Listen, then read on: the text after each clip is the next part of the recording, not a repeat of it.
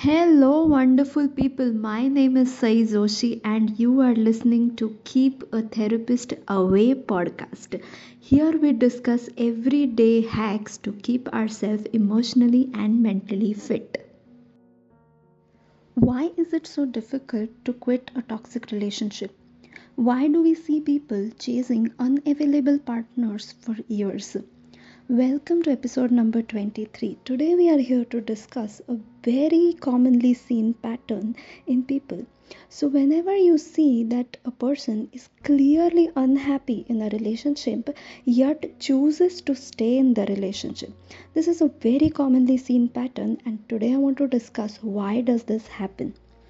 When a partner is unavailable or abusive or toxic, or it can also be that he or she is unsure about your relationship, you don't get the type of love you want. And hence, logically, it must be very easy to quit and look for someone who would love you the way you want. But no, that's not what we generally see happening around us. Let's dig deep into the psychology of this behavior. So, what happens is the strongest type of attachment bond is formed when there is a repeated cycle of abuse followed by a positive reinforcement. And the cycle might look like, for example, when your partner puts you down, shuts you down, threatens to leave, makes you do things that you don't want to do, or is abusive physically or emotionally, your body releases stress hormones and you're all tensed about it. But later, you start apologizing and taking efforts to normalize your partner's behavior. After a lot of efforts of compromising, feeling absolutely shit about yourself, and apologizing and giving up on your terms in order to get back your partner's attention, validation, or love, they show up. They show minimal changes in their behavior. It might look like they start replying to your 2500 texts, or they call you back, they decide to meet you. And that compromise, that change, that's minimal change that you see in your partner's behavior gives your body a high.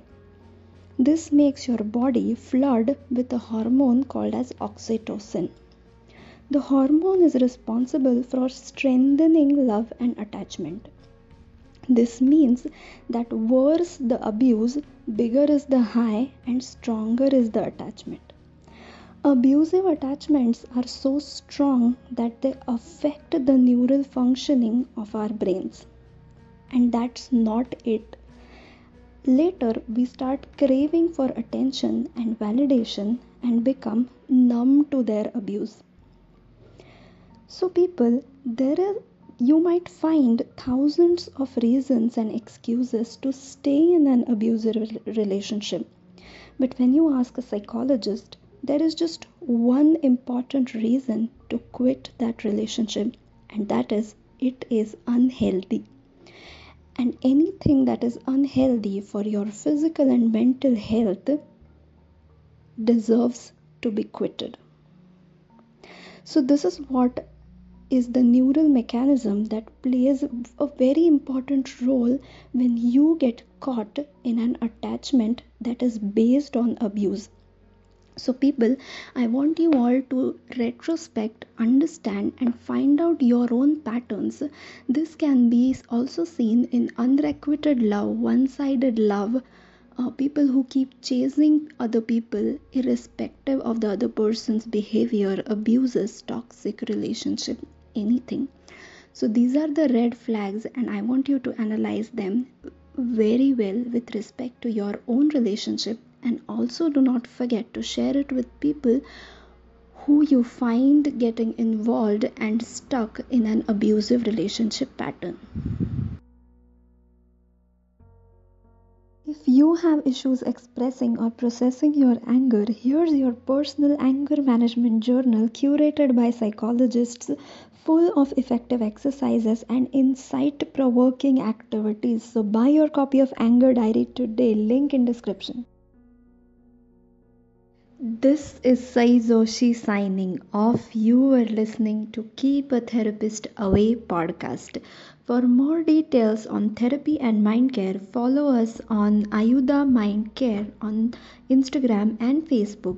To join our mind care routine activities, visit our website and be our member on www.ayudamindcare.com.